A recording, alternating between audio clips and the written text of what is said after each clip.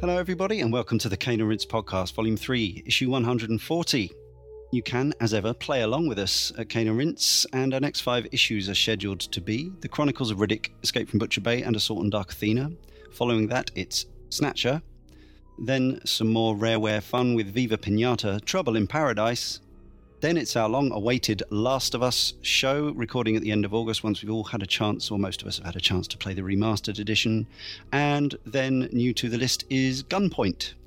Head to caneandrinse.com for the full schedule, the blog, and links to our merchandise store, and things like the Facebook, the Google+, the YouTube. We really appreciate it if you'd look into some of those, subscribe, and do the, like and all that good stuff. That would be great. And similarly, as always, subscriptions on iTunes are our lifeblood, as are your reviews and ratings. Thank you very much. Now joining me, Leon Cox, in this terrifying issue, James Carter. Hello. And Carl Moon. Hiya. And Eddie Inzorto was supposed to be joining us, but sadly his job is much too cool and demanding, and he's genuinely apologetic that he couldn't make it. We're sorry he couldn't be on, but he is working on a very cool TV series that's coming your way shortly. So, good luck with that.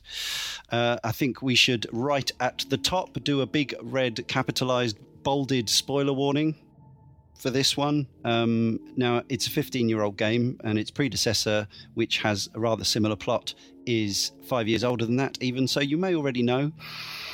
And it may even be a spoiler in itself to say that the plot is quite familiar to those of you who have played later games in the BioShock series. But there it is. Obviously, we're mainly talking about System Shock 2 for the reason that it is the one you can go and buy. It's the one that came out, it was re-released last year on services like Steam and Good Old Games. It's been in a sale this week on one of those type of platforms for about £1, which is frankly insane for the amount of game you get for your money. System Shock 1 was a DOS game. It came on floppy disk. It was released in 1994. I've not played it. I've watched a bit of, I don't think any of us have. Would that be correct? Or Carl, did you play any at the time? I played it on the time back on the old sort of computers, but I didn't get away with it. I was far too much a Doom man. Okay, yeah. So I mean, the first System Shock, obviously, Looking Glass Studios, Origin published that one. Warren Spector produced it. Came out on PC and Mac, as I say, on floppy disk first for DOS machines back in 1994, and there was a CD version shortly after. Looking at it now, there are bits that, there's lots you can see that was carried over into the second game 5 years on. And as we'll discuss, there was plenty of that game that we're talking about that got carried into further Shock games. I think it would have been difficult for us to play in a number of ways. You certainly can play it because there's people playing it and recording it on YouTube.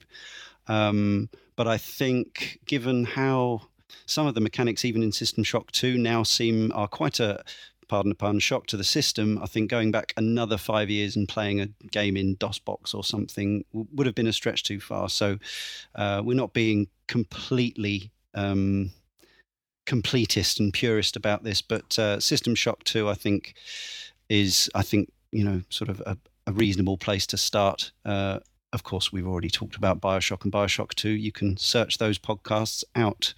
Now, obviously, coming out as it did in 1994, it was, I think it's fair to say it was quite sophisticated. I suppose influences, even at that point, you could trace it all the way back to 3D Monster Maze on the ZX81, and games like Dungeon Master and Tony Crowther's Liberation and Captive, maybe even Hired Guns a little bit on the Amiga.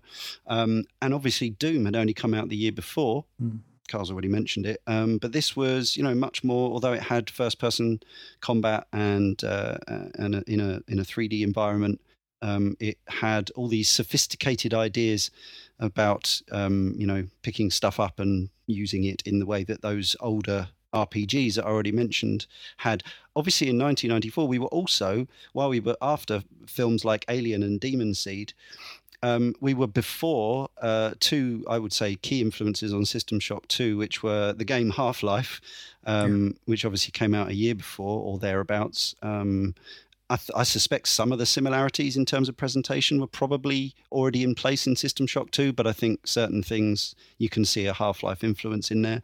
And also the movie Event Horizon, another, a 90s haunted house in space movie, I think is a touchstone for System Shock 2. I think it was 97, wasn't it, Event Horizon? So one of Paul W. Anderson's only watchable movies, perhaps. So, System Shock 2, late 1999, and Irrational Games, now the name behind the game, and the designer was Ken Levine. Also worked on this one was the programmer Robert Fermier, and unsurprisingly, he also worked on Thief 2 and Deus Ex, and these are games, again, that you can see have a genetic link. Obviously, this game's also in the Dark Engine, which was Thief the first game in the Dark Engine, as in Thief the Dark Project? It was their engine, Yeah. And lots of similarities with the original Deus Ex in terms of inventory management and stuff like that. That came the year after, and certainly things that you might recognise. I think it being a year between each, it'd be tough to say that one only existed because of any of the others, but I think it speaks a lot to, and a lot of the same people involved in several of these projects, including the Thief games as well, obviously, but it speaks to almost a movement that was going on at the time to have a different type of first-person game to the Dooms and the Quakes and whatnot. Well, Quake, not quite there yet, but that kind of game. 3 composers worked on the game. Obviously, we'll talk about the audio design separately later. Josh Randall, Eric Brosius, who was in the band Tribe and also worked on Thief and went on to do lots of stuff with Harmonix, a specialist, obviously, music-based outfit. But also Ramin Djawadi worked on this game, and he's gone on to be a film composer of some repute, having worked on, fairly big budget blockbuster stuff like Iron Man, Blade Trinity, not always great films maybe, but also worked on Game of Thrones. Pacific Rim stands out to me, that Pacific soundtrack. Rim. Yeah, yes. When I saw his name pop up associated with System Shock 2, I thought, wow. Before we talk about our histories with System Shock 2, as long or short as they may be, from our community, starting with our very own Darren Gargett. Don't normally include comments from the team, but this one I liked. He said, "It was the first time I cowered in the corner in a video game. Wasn't the last." And Robotic Monkey, regular correspondent, said, "I never managed to complete it. Spooked me out far too much. I wonder if I'd feel the same if I replayed it now." Yes. Yes, we looked at, in preparation for the show, we looked at the, it's not something that I normally use a reference point, but it caught my attention this time, as the Yahtzee Croshaw 0 punctuation on this game from when it came out last year. And he did rightly say that this is a game that many have played, many will sing the praises of, not many have finished for a whole bunch of reasons that we'll probably get into. Carl, did you buy this, or you can probably say, even if you hooked it from 15 years ago, but did you play this in 99 or soon after? I did acquire it. I didn't know a whole lot about it. It's one of those games, the magazines were talking about it, but even at the time it wasn't getting major pages in the press, which is a bit of a shame. But this was maybe the first big first-person shooter to come after Half-Life on the PC for me.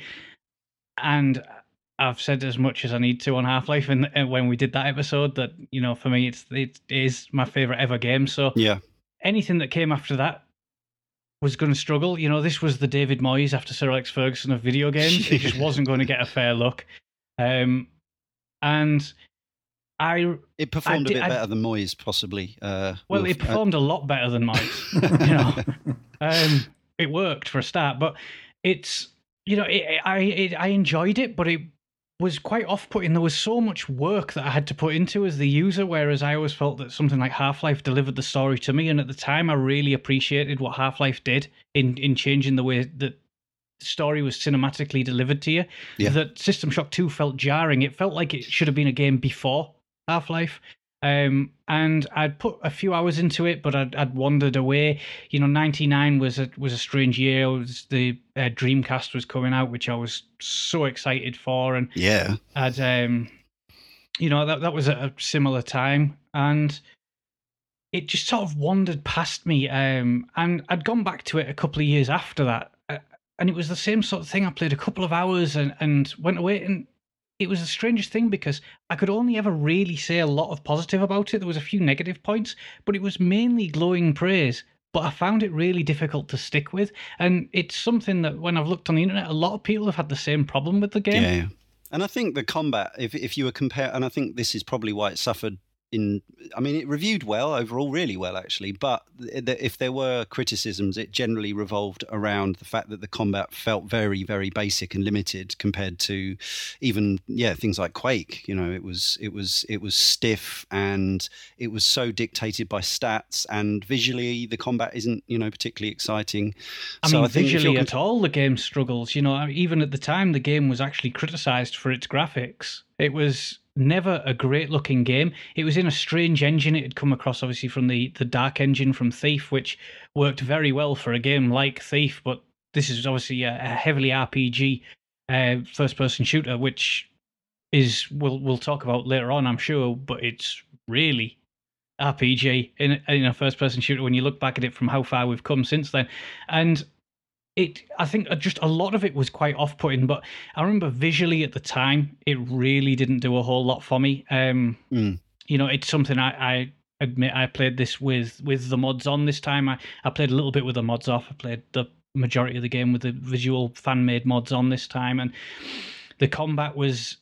I can see why it was criticised. The ironic thing is, if you play it in a sort of a melee stance, that combat melee isn't too different from something like Skyrim. So there's only so much you can sort of do with the melee combat, but when you're playing it with a gun, it sort of does that thing where if anyone played Fallout 3 and you try and use the guns at first and you're like, why am I missing? Why is it not doing any damage? It's sort of that element, you because get there's huge so much based on your stats. And your weapons can break, and we'll get into all that. It's brilliant, isn't it? Are you the sort of person who gets scared by games then or now? Some people do, some people don't. It's not a measure of bravado or manliness. It's just some people are affected and some people aren't. Some games, it's the strange thing. I know I share one fear in video games with our Josh, and that's sharks. Okay. Anything under the water sharks, that puts me off. That's Darren as well. He's got the same thing. Probably the scariest game I've played, start of Tomb Raider Underworld. That literally, that scared me. Yeah. Something like System Shock 2 or even Silent Hill, which, I've been discussing Silent Hill with someone recently, and they were saying, oh, that game was so scary. And even as a relatively young lad when I played it, that didn't bother me. So I don't really get scared by survival horror games as much as I do just situational horror, which is obviously, you're in the water with sharks. That scares me. Something like this. No, it really genuinely doesn't bother me. Okay. So I picked this up a little while after it came out. It was one of those, I remember it getting some strong reviews. I'd recently bought a games-worthy PC, and it was staring at me from game shop shelves, and I kept not picking up. And eventually I did, and I gave it a couple of goes, but I literally found it too terrifying to continue playing. I got very, very short way in, and I think it was intimidating on a number of levels, and some of those levels remain, just in terms of the sheer amount of information and things you have to learn and pick up. But it was the combination of that plus the fact that I think I triggered an alarm, as I say, didn't understand that sort of concept. I hadn't played anything quite like that before. I got that it had RPG elements, but this sort of marriage of first person action and stuff, combined with the sound design, the oppressive atmosphere, the relentless respawning enemies, and the fact that I probably selected a character at first who could barely, walk or anything, and had I had a spanner. Think I died really quickly and easily, and that combination of feeling of the audio and the weakness of the character and the intimidation of the entire game put me off. Now, I always intended to play it, as I do with many, many games that I put to one side. And so, yes, I've gone back to it for this podcast, as has Carl, we should say. Finally played all the way through it. Found it considerably less terrifying this time, partly probably my age, partly the fact that I did play it modless and the graphics have diminished. Some of the audio now is, I still think, is tremendous, but some of it, like the speech samples for the enemies, are pretty much in the sort of Deadly Premonition realms of mild comedy. But that said, there were still a few moments when hybrids jumped out of rooms at me and I leapt and, ended up looking at the ceiling as the mouse jolted skywards and things like that. But certainly I still probably found the difficulty more scary than than Shodan talking to me or whatever. But I finished it. I got through in the end, played it on normal. Didn't really use the what are they called? The regeneration chambers, which we'll probably refer to BioShock quite a bit because people are more likely to be familiar with that. I like the Vita chambers in BioShock, but in this game you have to activate them before they do anything. Is that true in BioShock? I don't think it is. You simply walk past them and it classes it as that area being active. Discovered, yeah. But I used the heck out of quick saving. I know there are people who pride themselves on going through games like this on the harder difficulties and never dying and all that, and fair play to them, but I used quick save a lot. But I got through it, and in the end I still had a whole load of health packs left and some ammo. But it is possible to get stuck, and we'll talk about that later too. So James, this is new to you? For you were you're also a stand-in because it was going to be Tony, but Tony can't. He's far too busy, unfortunately, to commit the amount of time and effort that this game definitely took the three of us, I think, to complete. Yeah. So is this just you've just played this for the show? Yes and no. I guess I started looking a good few years ago now around to see if System Shock 2 was something I could play, just on the basis of what I'd heard others say about it, which was very little, but always fairly, sort of hushed tones, good praise laid upon the game and its atmosphere and that kind of thing. And knowing that it was a spiritual predecessor, I suppose, to BioShock, which for a long time after I played it was my favorite game. Yeah. And so I'd looked around, but PC games can be really tricky. So if you don't have, or even if you do have, sometimes even on Steam, if you do have access to a digital copy on Good Old Games, that you can be fairly sure that they're going to work. But even some games on Steam don't. So buying a disc version of it just seemed ridiculous, frankly, to do that and not knowing if it would work at all, or having to jump through so many hoops, as I've already mentioned with the original. So when it was announced, it came out on Good Old Games a little over a year, maybe sort of 15, 16 months ago now, I think. I think it was, at least. But it came out on Good Old Game first, and the day it was announced, I sort of dashed home from work, or the day it came out. I dashed home from work, picked it up, and I just assumed, because no one mentioned anything about Steam version, that it wasn't going to be coming to Steam. I assumed that Good Old Games had kind of done the work to get it on their store, and so picked it up there, and never actually fired it up, to my shame. And then shortly thereafter, it was a matter of weeks, I think, it ended up coming out on Steam, and in a Steam sale, I think last year, I ended up grabbing it. But the long and the short of that was it went onto my backlog, and just never got round to it. And so, as I do with several games, I kind of use our schedule in terms of recording to prompt me to go and play those games. And so that's exactly what I did with this. And I let you and Tony know that I was going to be playing along. And so, a week and a half ago now, I started it up. Less than that, probably a week ago. Yeah, you crammed it in. And I played it on Good Old Games in respect of the fact that they actually popped it out first. So it's still sitting on Steam, and I'm kind of tempted to go and see if I could try a harder difficulty level, but I doubt it. Yeah, I was going to ask you what level you decided to play this on. Just normal. Just the default 3 difficulty. or 4, I forget. There's 4 difficulties. I played it on normal. But as I say, there's any number of ways you can play this, and this starts with the character building area. And forewarned was forearmed in my case, because Tony started playing this for the podcast before I did, and said, I got this far and I got completely stuck because, this happened because I needed this skill and I'd used all my cyber modules on other things. And again, this is one of the things that Zero Punctuation goes into.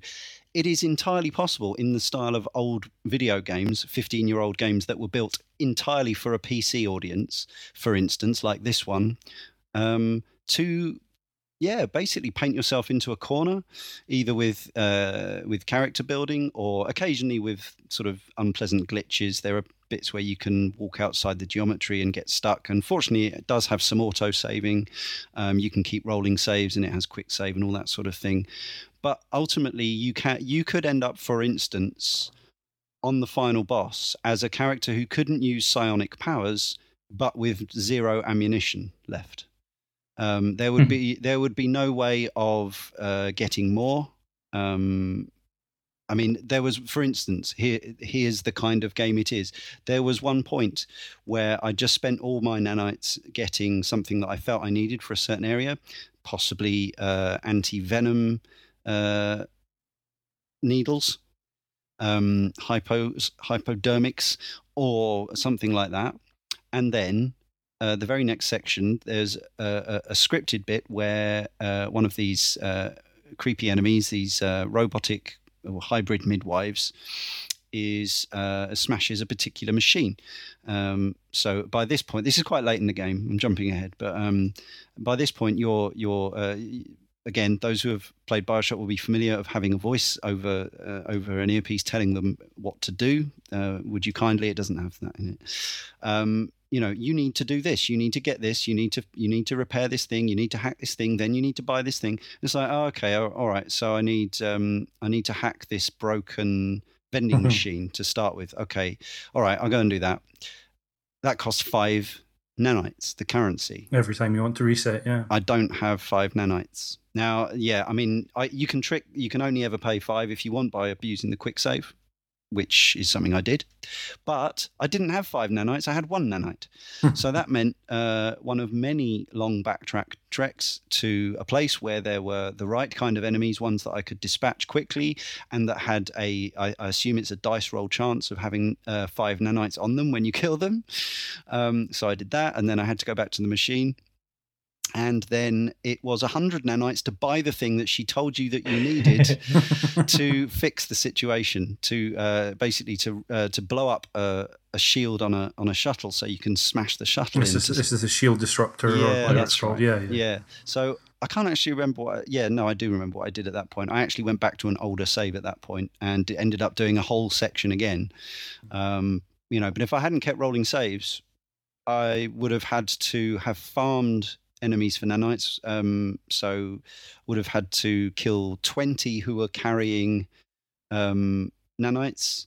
Now that's probably about 1 in every 3 or 4 that you kill, and they only spawn like 2 or 3 at a time in certain areas. So it would have been really quite unpleasant doing that. I mean, it is actually quite a brutally old school game in how it approaches many of those things. But in the similar situation, I actually bought the recycler from one of the vending machines. Yes, and because I played a purely melee and psionic based game, I couldn't actually use weapons on my loadout. I had 0 points all the way through to the end. Yeah. Every single bit of ammo that I could get up, I could run it through the recycler and get nanites for it. So nanites were never actually an issue for me as a result of my playstyle. But my own playstyle came with its own share of issues, not least in the penultimate section of the game, which was one of the most frustrating moments in probably my history of gaming as a melee, as someone using melee. I did wonder, yes. Well, yeah, but that's exactly it. The amount of ways you can play this game, because of the breadth and the depth of the character building, is admirable and fascinating. But it all starts, starting with the backstory. You are a Marine type space soldier. Well, you can choose to be a Marine, but you are a space soldier who, in the future, can use cybernetic mods. You are stationed on the ship, the Von Braun, which is the first ship capable of light speed travel, I think. Mm-hmm. Yeah, yes. Much like the Event Horizon, possibly. and it also has a ship that piggybacks on it, a military ship, the Rickenbacker, which goes with it, basically. You end up, after 3 tours of duty, where you select, firstly, you select one of 3 roles, OSA, Navy or Marines. It does tell you what this will do to your some of your enormous array of stats. But then and then you go on 3 tours of duty, each of which have modifying effects on your base stats. Now, all that's really cool. One of our correspondents said it reminded them of the old space RPG Traveller, probably an influence as well. But you, at the start of the game, you have no idea what you want to be able to do. You're choosing rather blind. Absolutely. Yeah, it's one of those things. I think I played about 3 hours into the game the first time, and I decided I don't really want this rollout. This isn't the role of my character. It was one of those things I sort of rushed through. I thought, OSA sounds cool. I'll do a little bit of Marine, and I might do another Marine. And it was just, before you know it, you've got this character, and I was using these guns, and I thought, I think I'll go melee and psionic. I like the idea of being essentially a mage, a space mage, which is what the psionic ability is. Yeah. So I actually restarted the game. I actually paid attention, because one of the downsides to this game is that the interface that the game uses does not scale to your resolution. Those boxes are a set size. Yeah. And for anyone who doesn't know, I've got quite a high resolution monitor. And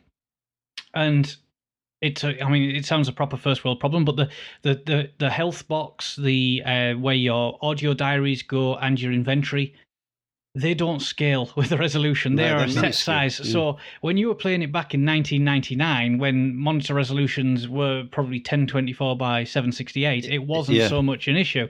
I'm playing it on 2560 by 1440.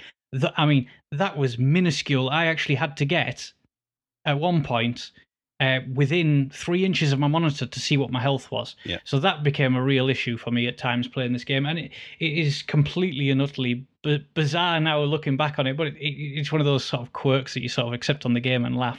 But there's a few situations with that where it becomes an issue. And it was easy for me to miss that text, because it's sort of in the northwest, the top left-hand corner of the screen. And I just sort of rushed through it because, again, like I said, OSA, Marine and Marine, it sounded cool.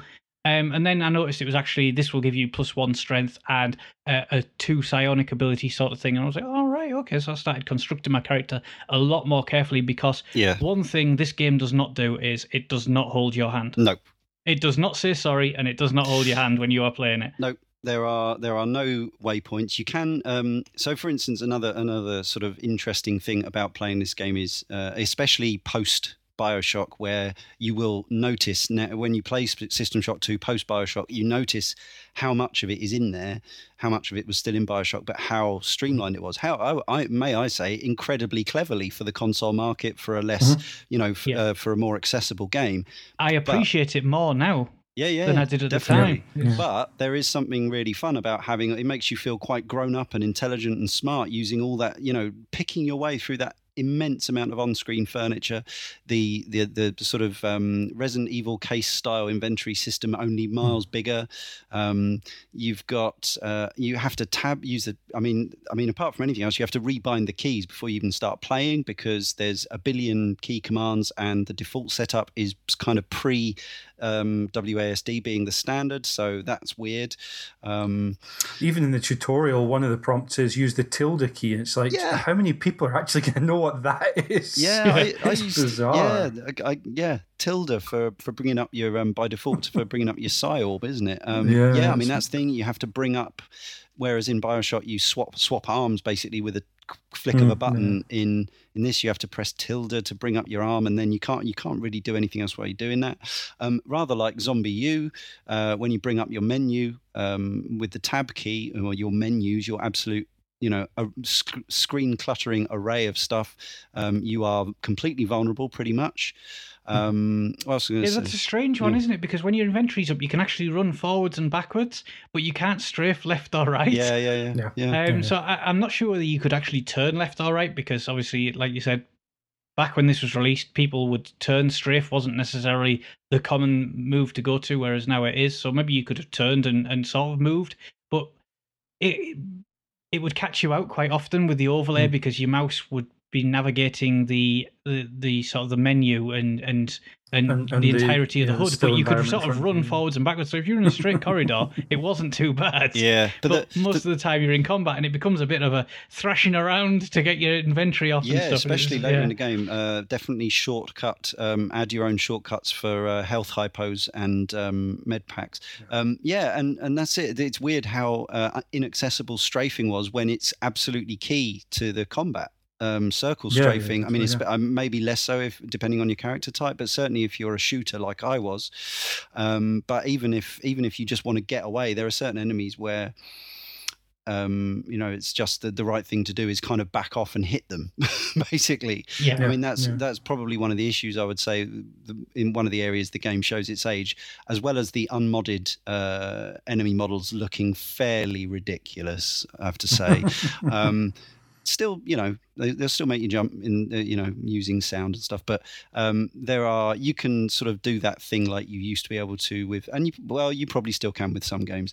That sort of AI that you can just, stay just out of distance of it knowing you're there and pick it off with impunity, or in the case of the giant security robots, actually run up so close to them that they literally can't shoot at you.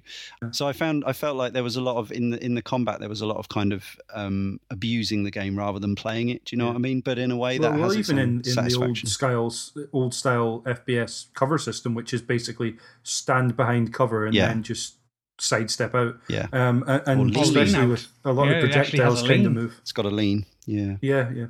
But never used it. Just sidestepped out and shot, and you can actually sidestep a lot of the projectiles that the enemies fire as well. So strafing like that becomes quite important quite quickly. And if you end up in use mode when you're trying to do that, you could come a cropper quite quickly. But yes, back on the subject of the game not holding your hand, the thing I meant to say was, so of course you have a map. The ship, the Von Braun, is pretty huge. It's spread over 5 or 6 decks. Each one is fairly expansive. There are no waypoints. There is no big golden arrow showing you where to go at all times. And although I ended up getting lost a few times, Carl, we were talking on Twitter about this. You actually said I enjoyed getting lost because you kind of have to learn the space you're in a way that a lot of modern games don't make you. You can have an on-screen mini-map with which does show your movement in real time, thank goodness, because that was a lifesaver at points. But in terms of like the BioShock way of just following the big arrow like it's some kind of scrolling brawler, it's just not there. I remember saying at the time that I felt genuine pride that I was learning the ship that I was on. When you're running around the engineering deck, which it's quite a long chapter in the game, and it is very confusing. Yes. When, you keep going back to engineering later on because you might need to go and research something, and you know that the chemicals in that locker, and you can go from between decks 1 and 3 in particular without looking at the map because you've learned it, because you've been back and forth so much. It's something that games probably would not get away with now. It would be highly criticized because it wouldn't be very user-friendly and stuff, and I can understand that. But it's like time's passed so long since this was released to now that it was actually refreshing to sort of go back to playing that. Maybe for this game, I wouldn't want it for probably many more than this game, but this game does it well. The environment is designed well. It is for the limitations of the Dromed tool that was used to create the engine and the graphics that it has. It's a believable ship to all intents and purposes, and I think it harks back to what you were saying about the game being scary. And I don't know if this is true. This is how I feel. That maybe when this game was released, we had more imagination as gamers because the game couldn't deliver all the bells and whistles that they do now. That you look at something like BioShock Infinite, which is so grandiose and spectacular with its graphics that you don't need a whole heap of imagination to imagine that world happening around you. Whereas in System Shock 2, it's actually quite sparse. That the imagination was going into overdrive for this being a real ship, and I was starting to learn it like I was actually an employee on it, and I enjoyed that as much as anything in this game, and it's the thing that seems to be the most off-putting to most people that stops them from playing it. It was just 15 years later something that I reveled in. Yeah, James, I think you had similar feelings. Yeah, definitely. This goes back to what I said about Burnout Paradise. It was very rewarding to me to learn the environments. And Carl, you mentioned chemicals. Yeah, chemical stores. You can't carry all of those chemicals with you. Even if you carry a few, chances are it's not the one you need for research. Yeah. So it becomes important to know where you're going. I actually found when I most recently went back to play Bioshock a year or so ago, I think a bit more than that because it was before Infinite came out. I actually found if you know where you're going in that game, as I do around Rapture, I know my way. That arrow telling you where the game wants you to go next is actually really annoying when it's just swinging around, like a weather vane in the breeze, and it's not helping you at all because you know where you're going. If you're not going in the direction the game wants you to, chances are by the time you've learned the map, it's because you know you want to go somewhere else first, either to pick up some items you didn't have before or to upgrade a weapon or whatever it might be. And it's exactly the same here. It is frustrating to be told you need to go and get something from an office or from the mess hall or whatever, or the medical station or whatever it might be, and to suddenly think, I passed that 2 hours There's ago. quite a lot of backtracking no idea how throughout I get the game, to get back to that. Yeah, and sometimes it's optional backtracking. I'm talking about those chemical stores. I think it's a great illustration of how the game is different. So Bioshock would send you to a room with an item in which you needed. Say if it had a chemical store in it, you would go to a chemical store and there would be one interactable thing in there. It would be huge and gold and glowing and twinkling and saying press activate on this. In System Shock 2, you go to a room, some of which have like 15, 20, 25 canisters in them, each with a little code letter on it saying what chemicals in it. And you are expected to, like a real person, go into that room, find that room, traipse there, and then scan the shelves for the chemical that you need, and then manually put it in your inventory. I even just really like the thing of clicking on stuff and it goes into your Tetris box inventory, and then actually moving stuff around then in there, or putting it back into the world, or putting keys into the plugs into the world, and then you have to manually apply the requisite chemical to the research that you're doing. The research is similar in the way, I mean, again, just how brilliantly they streamlined all this stuff for Bioshock. I still love Bioshock 2, using the photograph to the camera to photograph splicers to learn. In this game, you pick up chunks of them that you've killed, and it's more like XCOM or something, isn't it? Where you're kind of doing the lab work. Fascinating stuff. Part of the telling thing you said about streamlining in Bioshock and the arrow and the effect around items to show you which is the item you want. In the menus, they had options to turn all of that off. So again, they recognise that is true. For a console audience, they want to give them that option by default. But like Vita Chambers, turn it off if you don't want it. Yes. And so that was a real sign. In hindsight, now I see that they understood that people who went to Bioshock from System Shock wouldn't want that kind of hand-holding. And I kind of feel bad because I did look at those options. I remember now looking at those options and thinking, maybe I should play this. I hadn't played enough System Shock 2, or didn't have strong enough memories to think, oh yes, of course, that's for that purpose. Yeah. But I think I just took the soft option, because it's what I'm accustomed to. Even in 2007, which is only 8 years after the game we're talking about came out, and now actually 7 years ago. So it splits the difference. Yeah, absolutely. But I kind of wish I had turned the big arrow off, because I think, as much as I adore Rapture. I still adore Rapture more than I feel affection towards the cold, sterile Von Braun that has its own appeal of being on a spaceship, which is something I dreamed of as a kid. I kind of wish I'd turned those arrows off and look, spent longer looking at Rapture and smelling the flowers, instead of kind of just following the arrow, go to the objective, press on the glowy thing, just getting sucked into the mechanics, instead of immersing myself in the game world. The thing that struck me in System Shock 2 was, I mean, so the first moment you get off a train, Yes. that, to me, Half-Life. Yes. Clear Half-Life. That didn't need to be a train. Do you think they added was a train. in the last year after Half-Life? That's my assumption. Well, yeah, I mean, it seems like it.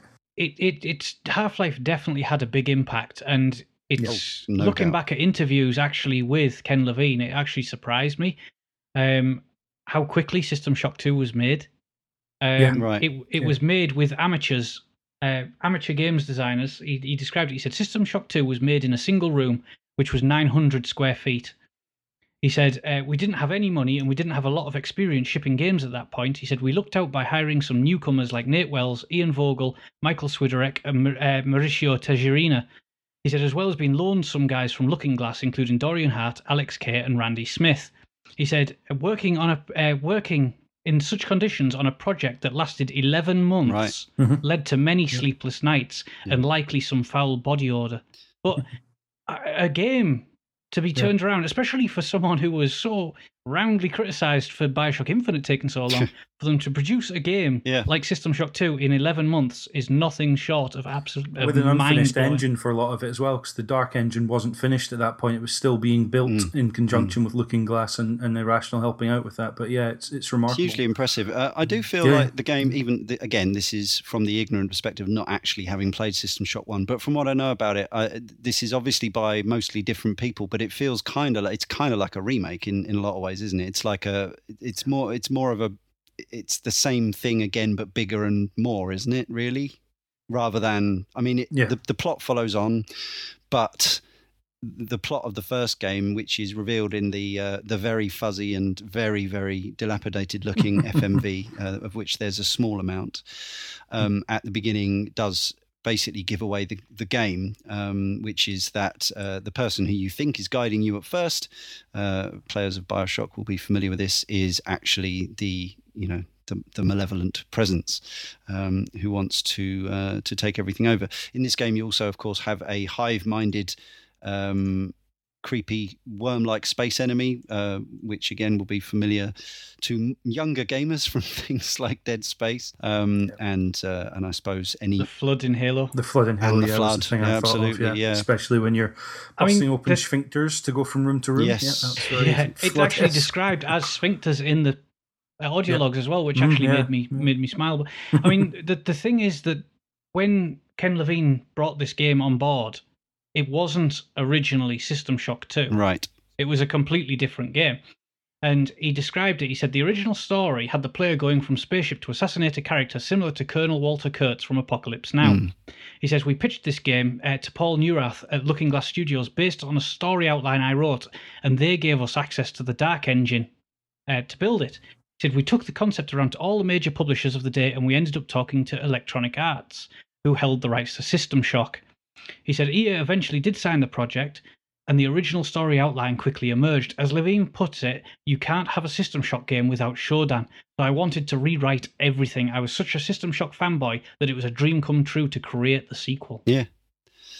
So to the fact that this was 11 months and not the intended game, I think I've read somewhere that it was originally going to be called Junction Point, because System Shock did so badly in terms of sales that originally it was going to be distanced from it, because System Shock was seen as a way to move on from Ultima Online with their RPG elements and put it into space as a first-person game, because obviously first-person games were becoming a big deal, and no one was sure what was happening with the System Shock license. Obviously, Ken Levine was a massive fan of it, and he ended up putting it all together to create this cult classic System Shock 2. If it was built in 11 months, they probably made it pretty much entirely after Half-Life came out, which they went, let's start with a train and give the guy a crowbar. Monkey wrench. You start coming off a train into a municipal area, which again, Half-Life, Deus Ex, those are kind of synonymous with that type of, I guess, it seems harsh on other first-person shooters to call them cerebral first-person shooters, but that's the way they're kind of thought of. And that all felt very Half-Life to me, that municipal area you're in at the beginning. No NPCs, which is true of pretty much the entirety of the game, certainly none that you can interact with. There's a few through glass, which is, again, familiar to players of Dead Space 1 and Bioshock. And that, one of which that is seems, Ken Levine. Yeah. And that seems very clearly to stop the player from basically beating to death an NPC that It's crucial. that might be necessary. So, but it seems very empty, that area. It seems kind of weird and very strange, very unnerving, I found. Which is weird with the Macarena robot Easter egg. When you're doing your training on the third day, it's complete stark contrast to the rest of the game. And there's also another Easter egg which most people miss, is the basketball, which you get the second that you step off the train. You go up one of the side ramps above the door. There's a basketball, and you keep that all the way until you get to deck 5, the recreation hall, and you throw it through the basket, and you get an audio log, which is oddly recorded by one of the monkeys in the game, and the monkey's talking for ages, but the text in the audio log is completely different. Right. And the problem is you can't get I couldn't find a transcript of what the audio log says, and I didn't have the basketball, so the only way that I'm going to get to do it is to go through the whole game again, which is a shame, but apparently it's a really good audio log that gives a bit of history to what actually happened on the Von Braun. That's cool. Yeah, it's interesting. I just thought the opening of the game was quite strange in that respect. You've already talked, Leon, about it's really obtuse what all these choices you have make. But just in the tutorial, you're explained maintenance tools, ammo, health, food, nanites, cyber modules, normal and overcharge mode on the energy pistol, hacking, shopping, mantling and climbing, psi abilities, psi points, the tilde key, which I already mentioned, just stood out as a real bizarre thing. And research as well. It just throws all that in your face, and then it's like off you go in space. Off you go, yep. And then it's a lot of telling you all this stuff. No idea what you're choosing and why, basically, unless you're forewarned. And then you get out onto the Von Braun, and the game actually starts. And there's a real kind of disparity between that opening bit, which I feel like is just like, okay, we've got to give the player a chance to get to grips with this. It's the most intense tutorial you can ever hope to take part in, and there's only one bit missing, is when you get on the ship. Yeah. And you get some implants which you can use to buy one of the 4 stations, and it's like, choose some settings, which basically you can up a couple of stats or your weapons and stuff, and you're like, what do you mean? What do I do? How do I do this? This wasn't explained to me, and it's the first thing it tells you to do, so I ignored it for ages and then got lost before I even found my first enemy. And that's when I realised that this was actually going to be quite a deep, maybe frustrating, and very old school game, when I had to actually look at a guide to realise where I had to go before I'd encountered my first enemy, which is bizarre. Yes, some of the I think the first enemies you see are some of the humanoid hybrids, which again unmodded look pretty silly now and sound pretty silly, but again, the gloom that hangs over the whole game, the sense of mystery does mean that it doesn't. I would say it was not completely ineffective, but there is an element of comedy that probably wasn't there at the time. But it's worth saying. I mean, you're saying about the tutorial being intense. That it is that because it's actually not very long. It's just it stuffs all that stuff that James said into half an hour or so. If that, yeah. And then the point is, I said earlier, when you go off flying to different places, it jumps a year for each one. You literally are supposed to, as a character, be going off and spending 3 years on different tours of duty. So the idea is that you've gained all this knowledge and all this skill, but actually what you gain is you've gained nothing. Yeah, a few sentences of you had a fun time on this, or it was brutal training. I did actually quite like those stories. Some of them were pretty good and well put together. Well written. The one where you go undercover, they were all your friends until you had to do your job and you made it count, sort of thing, and you realise that you'd actually stabbed everyone in the back, quite literally, on this tour of duty. It's just daft little stories, and there are little elements of humour, dark humour hidden around in the game, where for moments it doesn't take itself too seriously. But the sound effects sometimes when you hit a hybrid and it makes like a strange pop noise, and you say "ooh," and you're like, you can't help but think that doesn't quite sound right. But I think there are, as well as graphics mods. There's some. Now I elected to play the entire game vanilla without them. But I've had a look, and obviously they do. It could certainly be said that they bring things up to date somewhat, without it's not you're not going to find. You're never going to it's not going to look like they're never going to be able Skyrim to or mod something. geometry or anything like that. No, it's still going to look very you're square very and blocky. limited by sort of flat surfaces and, but people the terrible geometry of the characters. That's it. People have put a lot of work into textures and there's lighting mods, is there, and things like that. So there's some of everything, and some of them were obviously the soundtrack was put through a higher bit rate and stuff like that. But some of the graphic stuff, because it's such a cult game, it's not like someone's just knocked together the graphics mods. This is something I do want to mention on the podcast, is that in playing it these were real, labours of love. Yeah. It was a real labour of love putting this together, because you know that did not take 5 minutes. This took a long time for them to put all these together, and some of them actually look terrific. Like there's a moment where you walk out on the third deck you get to, hydroponics, and it looks really good, to the point that I was like taking screenshots thinking, is this the same game? And you think that if someone can do that to a game that's 15 years old and actually make it look pretty good. I mean, like you said, some of the models are such a low polygon count that you're very limited to what you can do. But for the most part, the mods don't feel like they're merely there to make it look better. They're there to make it a better experience, and it's something that you don't get from a lot of mods for a lot of games. This was completely the opposite. This, I felt completely at home playing it with mods on, because I didn't feel like I was alienating myself from the original experience. It kind of makes more sense, although it's obviously more of a challenge in those ways that you mentioned. It kind of makes more sense to play a 15-year-old game modded than it does, a 5-year-old game.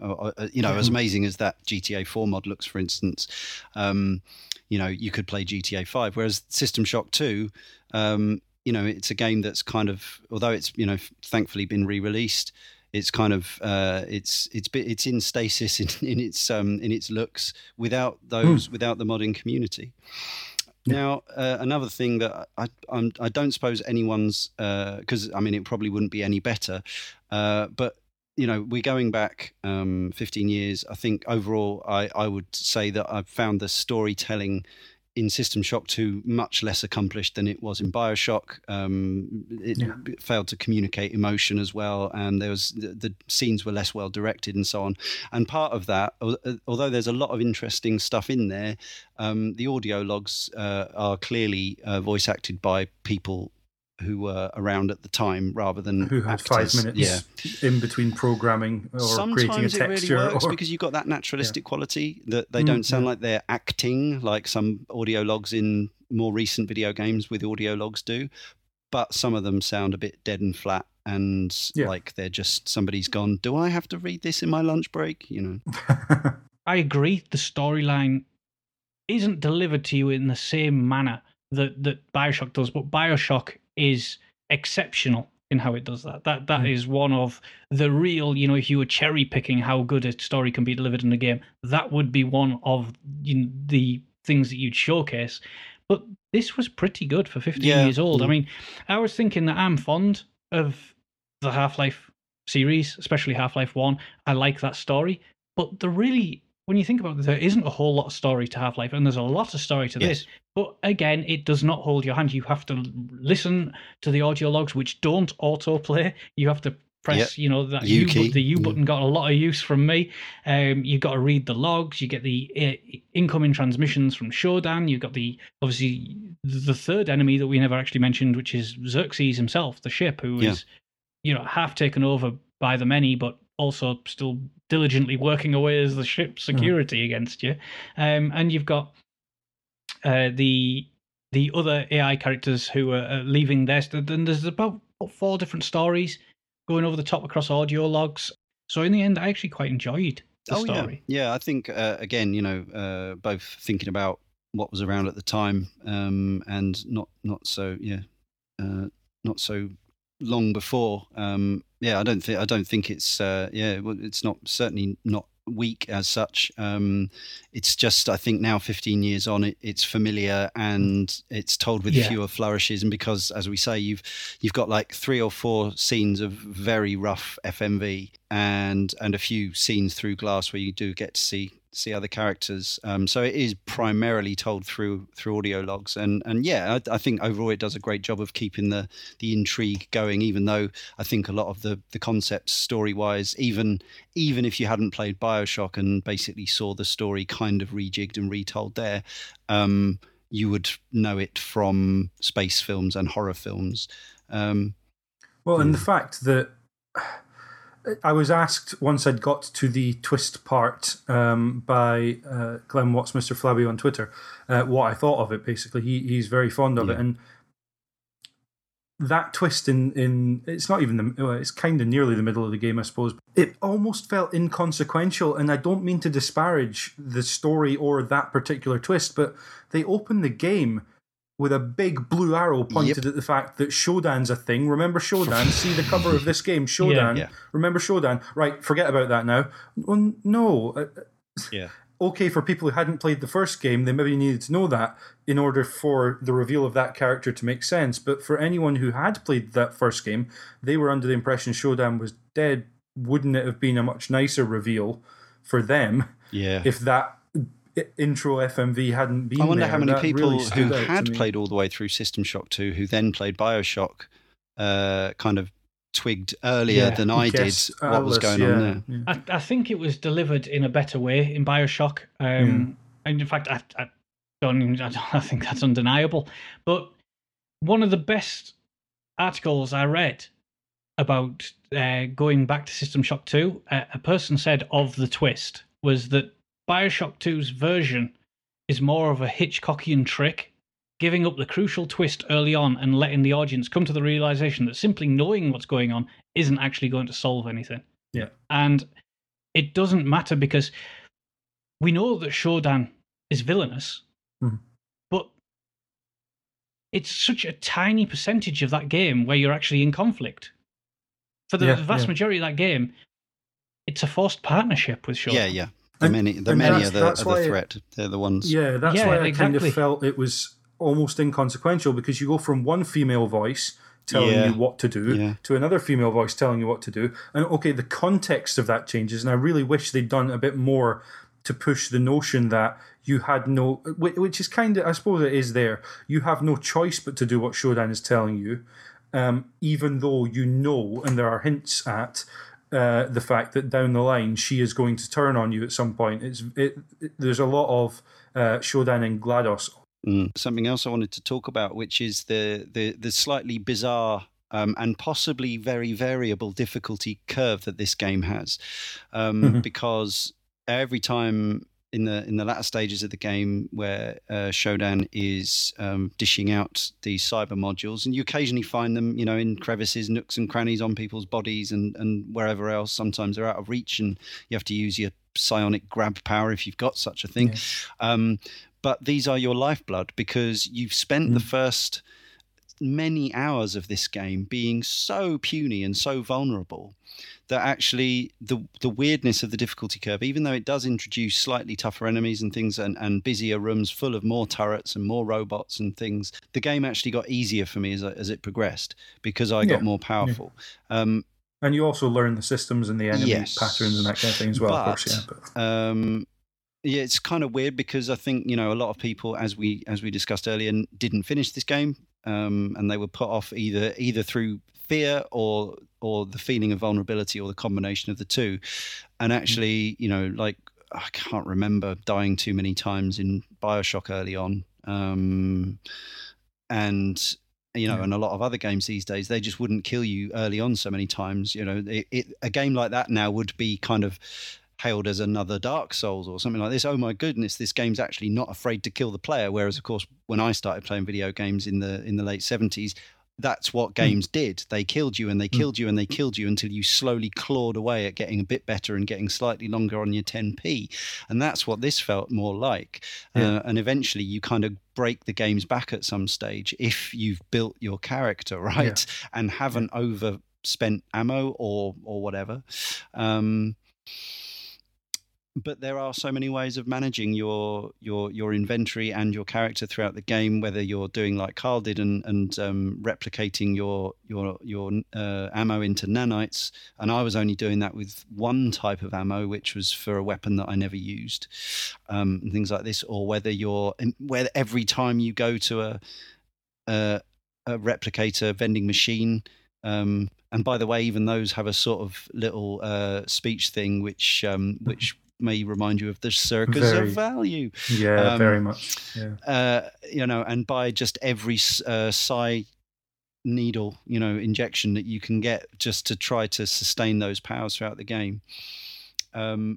It's just weird. And again, I just feel like depending on the choices you make quite early on, and certainly for the first half of the game, it could have a massive bearing on how difficult you find, particularly the sort of this game's Zen, which is the body of the many, where you end up inside the fleshy insides of a pulsating mass of fleshy creature, and just walking willy-nilly from digestive tract into womb. I don't think those two are linked. No, and then flushed out of one passage or another. I wasn't quite sure which. But yeah, so I found that for me, the difficulty kind of bumped up and down depending on the enemies. Later on, the game starts throwing, on the Rickenbacker, it starts throwing a lot of cyber assassins at you, who are these sort of fairly blocky looking ninjas who throw sort of throwing stars at you. My technique with these was to get as close as possible, as quickly as possible, and stove their head in with a wrench. But when there's a room full of three of them, it can get quite tricky. But then that wasn't so bad as when I arrived inside the body of the many, and suddenly you've got infinitely respawning rumblers, who are the game's kind of tank enemies. And I had a quick save just before the kind of final room of the many. By the way, this game kind of goes on and on longer than I expected it to at this point. And I thought, this could be the bit where I actually have to come on the podcast and say I'm not going to be able to get through this bit until, and again, this is something that comes through a lot of the game. There are ways around things, even things that seem impossible. Take a speed booster, strafe around the entire room, remember or even rebind your health kit key so you can just keep stabbing it so you don't lose enough health. And actually the core thing at the body of the many was not that hard didn't take that many shots to kill, so you could pretty much not take out this room. It reminded me so much of that final room in Half-Life that everybody hates, right? And Carl, you said you had more problems here, and I'm not surprised as a side character. Was it in this room in particular, or just this whole area? It was sort of the lead up to it when you fight two of the sort of the floating jellyfish creatures, which I never actually knew the name of.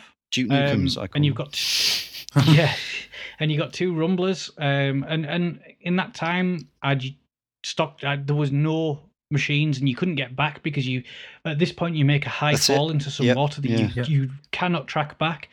And I had 36 psi points, which is not a lot because at this point I had psi pull, a cryokinesis on my rank 1 of my psi powers. On rank 3 I had pyrokinesis, which used 3 psi points per hit, and then I had the barrier on 4, which I didn't use because obviously I had such little psi points. And it takes 4 pyros to kill 1 rumbler. So you're working out if you got 36, and then you got to get the brains, which are 4, and then the spider, which is 2.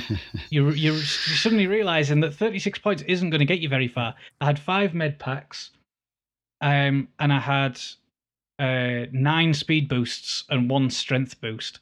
So at this point, it was a case of taking the speed boosts and going as quick and mashing the little, because the jellyfish respawn infinitely unless you destroy the master brain. In that room, isn't there? So you destroy them, and then you have to destroy the stars going around a central brain, which why are there stars? I could not hit them because they go at various heights, and I only at this point I only had my my Death Star psionic orb, and I had the crystal shard, and I had the laser rapier. The lightsaber.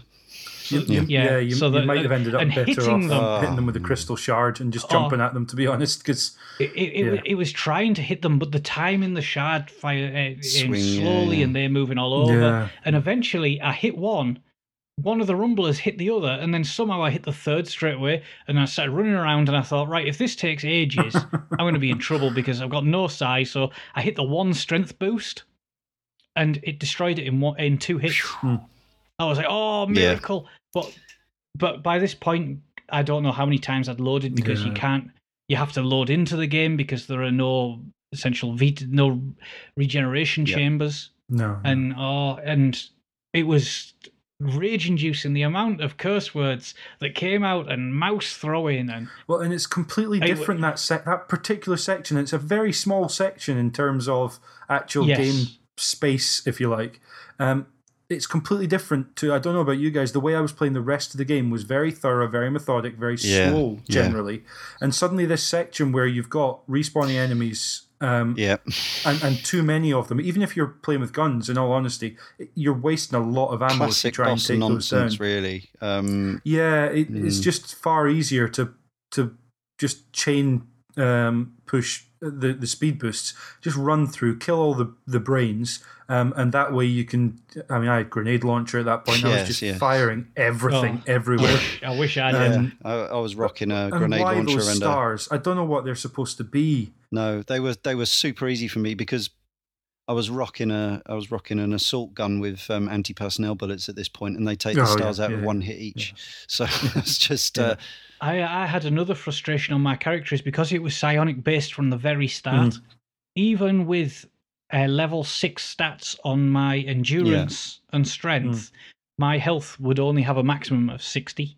Mine was only ever 65, I think. Yeah, actually, no, I couldn't think of it. I got up to about 60, but they're with mods and there's brawn boost mods and things like this. The armor's going to be the bigger through there, I think, as well. Yeah, I mean, that's another thing worth mentioning. You've got a choice between there's light, medium, and heavy armors that you find as you go through the game. Then there's an energy powered armor which is stronger than any of those, but you have to keep it charged. You have to keep charged, and it runs out. I used that the whole game. I used it nearly all the time, but there were sections where you either you haven't got a portable battery, which is another way of charging things, or you're nowhere near a charging station, so I end up falling back on them. I had 6 batteries on me by the end of the game, and there was a recharging station right near the end, so that was an absolute lifesaver for me. But then there's the worm armor, which I didn't end up researching, but I assume that's even stronger than the energy armor. It's actually it's not. No, it's got I think it's 30 points in each of defense, rad, and toxicity. I think, or something like that. It's a good all-rounder. But if you take it off, or periodically it'll run out of energy effectively, I think it is, or it uses psi points, actually, doesn't it, Carl? Oh, right. And if it runs out, it drains a psi point every 10 seconds. Yeah, so if you run out of psi points, it will basically give you tox status. There's or if you try and take it off, it'll do the same. I know this is another sort of classic RPG thing that you probably wouldn't get now in any modern game that wasn't, I mean, the thing is, you don't get games like this anymore, in the sense that, yes, you get Bioshock and Bioshock Infinite and whatever, but games with this sort of level of complexity and depth of mechanics you will probably only find in an indie sort of downloadable game space, because it's so niche and so hardcore. One of them is one of the mods is a similar thing. I researched this mod, and it was like, it offers some significant protection to being poisoned by the spiders, and by the way, that's that can be quite bad. I think it does go through your system eventually, but it can do you a lot of damage over a long period of time. Put this mod on, and that's fine. But should you ever choose to remove the mod, your entire body gets flooded with toxins. It might be that I'm thinking of. That's the last one that you research, isn't it? That's the last mod that you can possibly get. And for the whole time that you're reading it, you're like, this is brilliant. I can't wait to use that. And then obviously the last paragraph is, if you remove it, you will be flooded with the toxins. And so you basically need hypos on hand the whole time you're using it. That's right. No, it's that I'm thinking of, but I swear with the worm armor there was some kind of downside. I think it was the psi points, wasn't it? 30, 30 and 30. Yeah. And it drained the psi points about every 10 seconds. Which, if you're a psi character, is just presumably a complete no-go. So James, you mentioned you had grenade launchers. Is that generally the route you went down, or did you go for a blend? Or the options at the beginning struck me as very similar to Mass Effect. in that you've got the soldier marine class, then you've got the navy engineer/engineer class, and then you've obviously got your psi abilities, which equate rather nicely. In Mass Effect, the original Mass Effect, I played engineer class, and so I stuck with that. So I had a mixture of hacking and guns, and I just managed to get enough points together for the grenade launcher because I'd picked up so many grenades. I thought, I need something to, basically the rumblers, I need something to be able to take them down a bit more swiftly, and some of the droids. I wish I could have thrown a grenade. Honestly, playing that game, I couldn't throw a single grenade, and I must have had at least 50. Yeah, it would have been nice to have the option, wouldn't it? Yeah. But you do need the grenade launcher, and that means you need to get up to the sort of heavy weapon status. Yeah. So yeah. It's one of those things. It's very critical RPG. If you want to be able to do something, you've got to go the whole way and sacrifice something else. And obviously, they were my sacrifices by being so strong in melee and psi, which, I thoroughly loved the game the way I played it, in the same way that other people are going to love using guns and stuff. So I understand it. It's one of those things, when you play a first-person shooter and, you've got an assault rifle and you're like, I wish I had a sniper rifle at this moment. And then you pick the sniper rifle and you're like, why is everyone running at me? I need a shotgun. It's that sort of the same sort of thing when you play this. I really love that. Nowadays, so often I hear about choice for the player, and it comes down to binary decisions that you make at key points in the game. Yeah. I'm sorry, that's arbitrary. It's often completely context free, and it doesn't really enhance my enjoyment of most games that I've seen it in.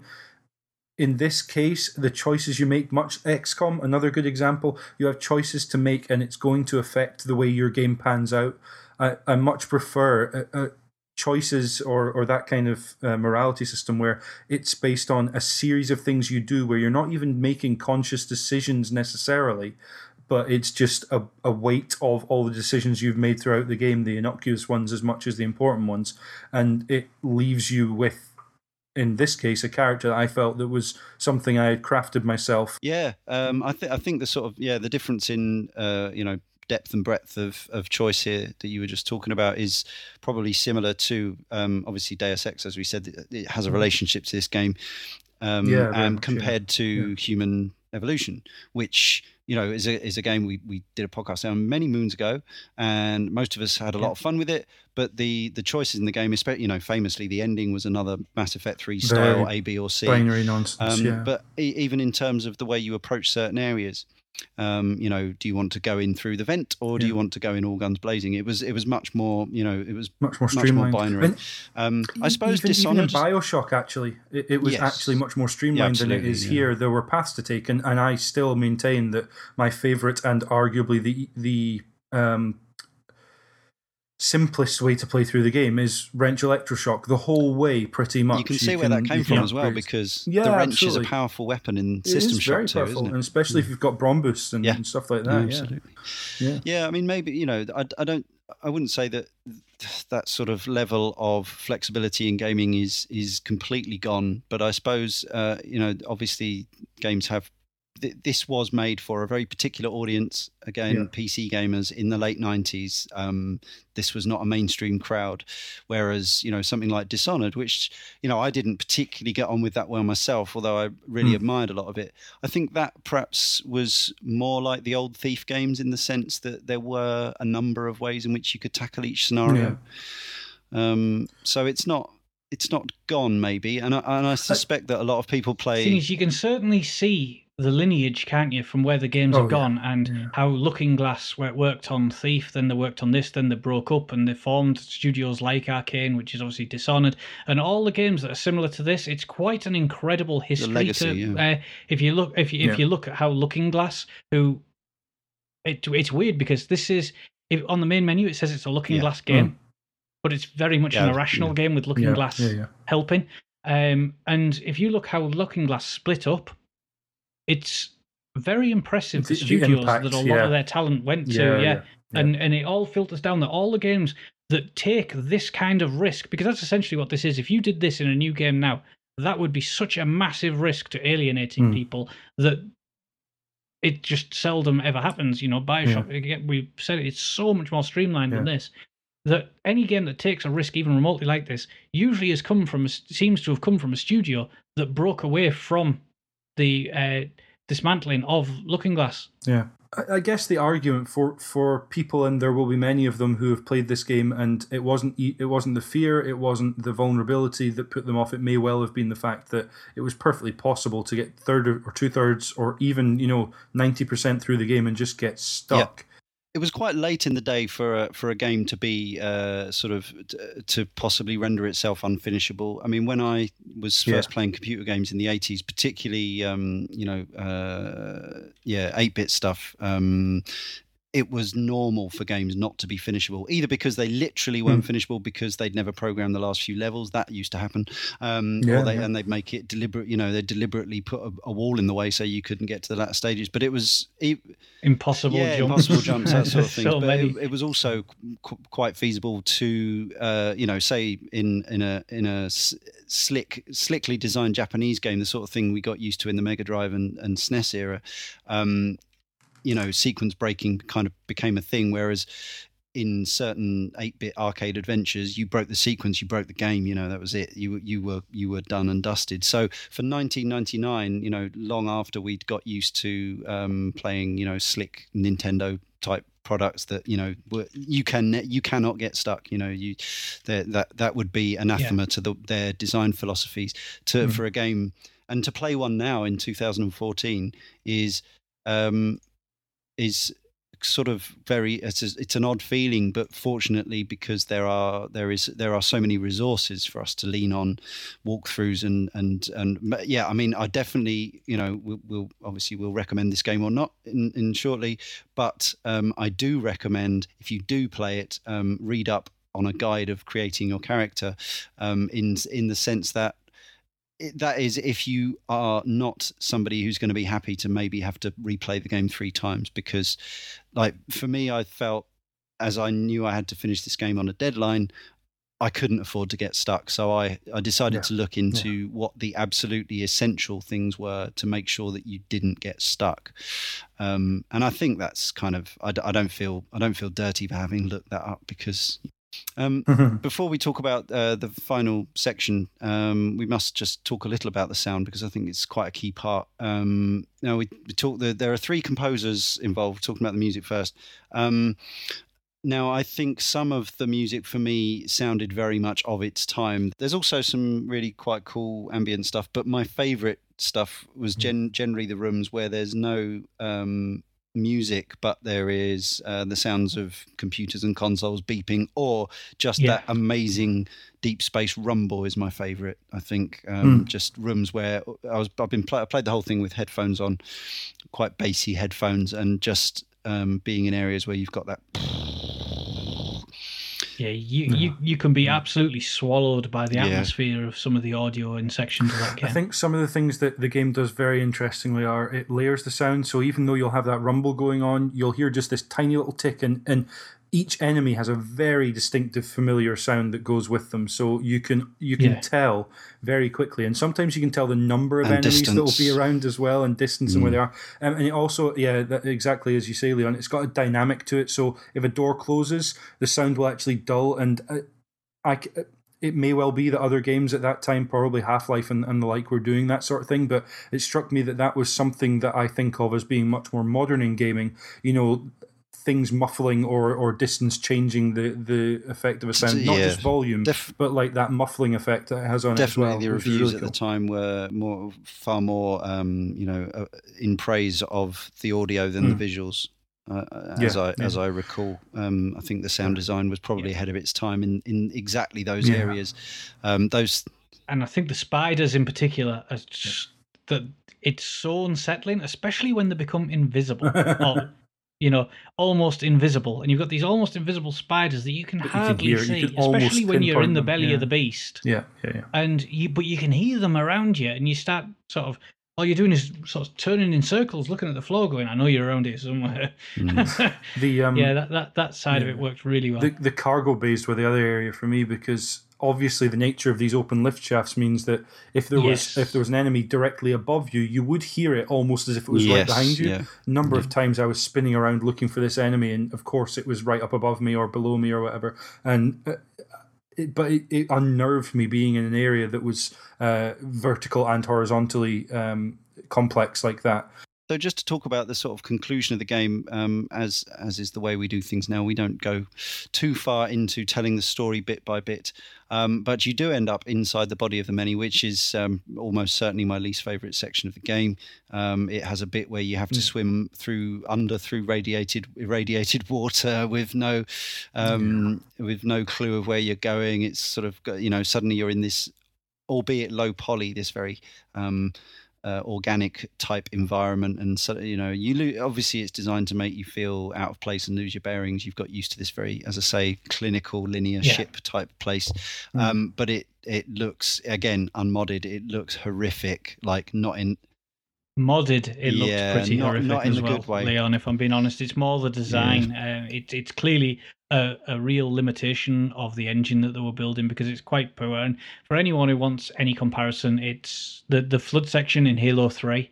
If anyone's played that, is probably the closest to this, but that is like really good in comparison to how System Shock 2 did it. And I think most people did. Halo 3. So for this is the Zen, as you said. I'm afraid it is. Earlier in the show. Yeah. This is the Zen of System Shock. That said, there were a couple of little bits I like finding that sort of upturned bit of the ship in the Rickenbacker in it. So where you got to kind of go in and charge up your battery, and there's a chemical room and stuff. I like that, but the rest of it was pretty horrific, culminating in a horrible, albeit ultimately easily bypassed boss fight.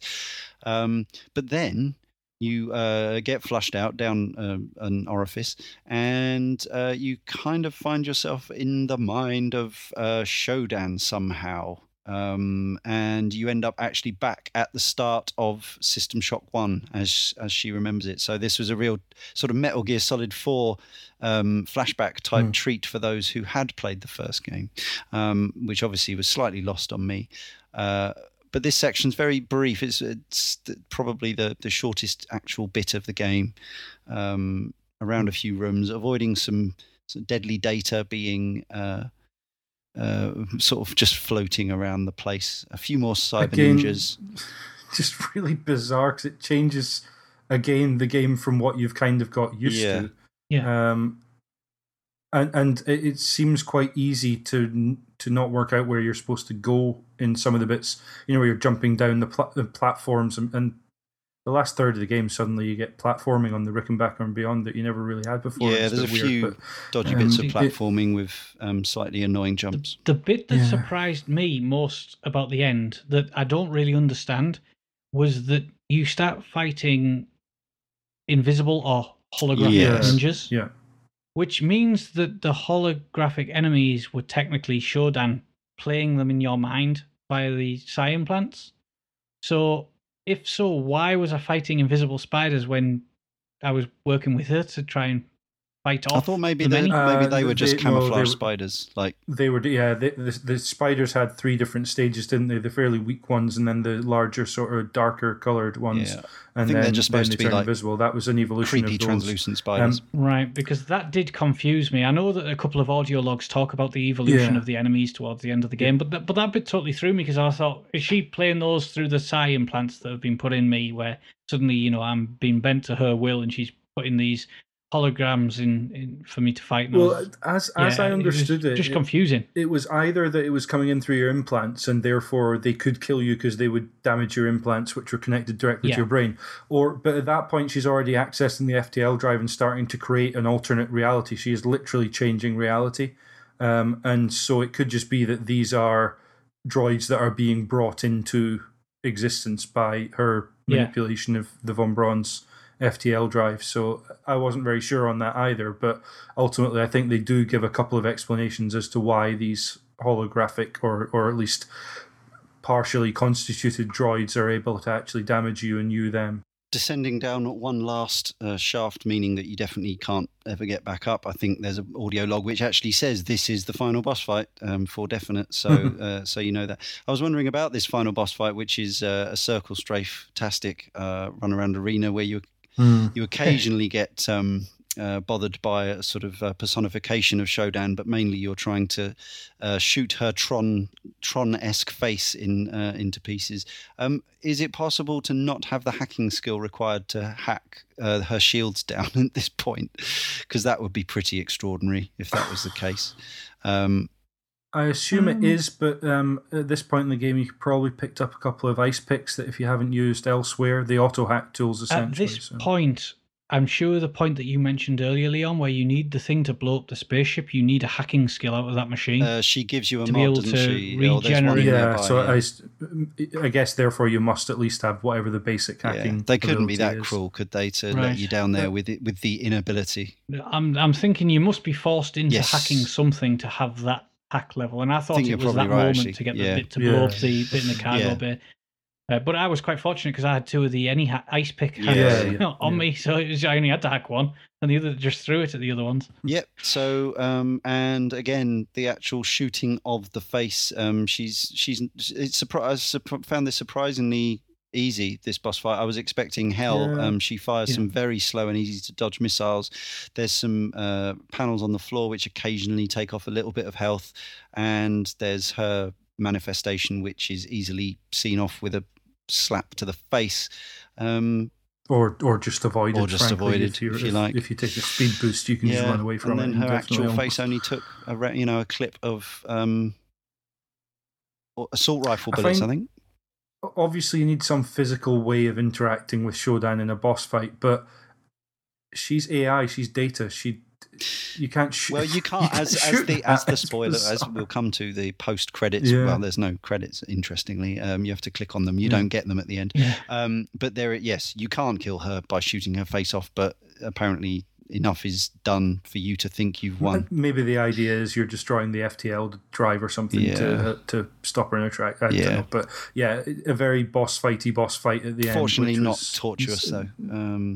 At least there was that. But it culminates in, bizarrely, the game suddenly turns into Duke Nukem 3D when she does the end villain speech of, join us and we can rule the galaxy side by side, you with your modifications and human manifestation and me, and he going screw that or something and shoots her in the face like some sort of terrible. He just goes, oh, that's it. He just went, nah. Yeah, it's like really sort of action movie cheese. So out of character from the previous 15 hours that you've been playing. Silent protagonists aside, at least in this game, it allows you to play yourself or to role play someone, but as soon as you introduce a voice there, that is now a defined character. And his character is that guy. And his character for a start, so you're no longer can be female. I think up to that point, there's nothing to define. Well, you knew he was a male because you saw him come out of stasis at the very start of the game. So he's got such a weird, messed up face. He could be anything, really. That's true, I suppose. But as with a lot of the rest of the show, I did actually find some Ken Levine quotes regarding the ending of the game. And he said, due to miscommunications or differing ideas, a different cinematic video was created from the one that I originally scripted. It had this elaborate sequence where Shodan would attempt to kill you in a double cross as this quote-unquote cyber stinger that was in view provided tension of your impending doom. Upon getting his hands on this video for the ending sequence, Levine didn't see anything that he wrote in the script. We didn't have much to work with. It was like when you look in the cupboard and you're trying to make soup and you have this bag of salt and a couple of pinto beans. Working with fixed assets can be extremely challenging, especially with limited time and resources, as well as fighting the technology, which we were back then. Levine remembers we had to write to that. We had to write to the assets we had at that point, and all we could do was edit it. We completely ran out of time, and that cutscene wasn't the right ending for that game. Interesting. Which seems completely true because that is so ill-fitting with the whole experience. It's one of those things where because I wasn't thoroughly, into the story. I was into the atmosphere and I was into the mechanics and I was into finishing the game. It didn't break my heart that the ending was so cheesy and naff. But there was that little bit of really? Is that how you're going to end it? Yeah, it was a bit incongruous. It's almost like it's lowered itself to, especially after, I think that hurt even more maybe after BioShock, where where you know the writing has been so good, and you're like, well, this is the game where it all came from, and then you've got that at the end, and you're like, that's not right. Does that include, obviously that I assume he's referring to the Na bit. Is he also referring to the bit after that where, so you'll finally get to see that you've heard a lot, if you've been listening to the audio logs, I suppose, from this couple, the names of whom I've forgotten. Yeah. Suarez and it's Suarez and Rebecca. Tommy and Rebecca, isn't Tommy Suarez and Rebecca.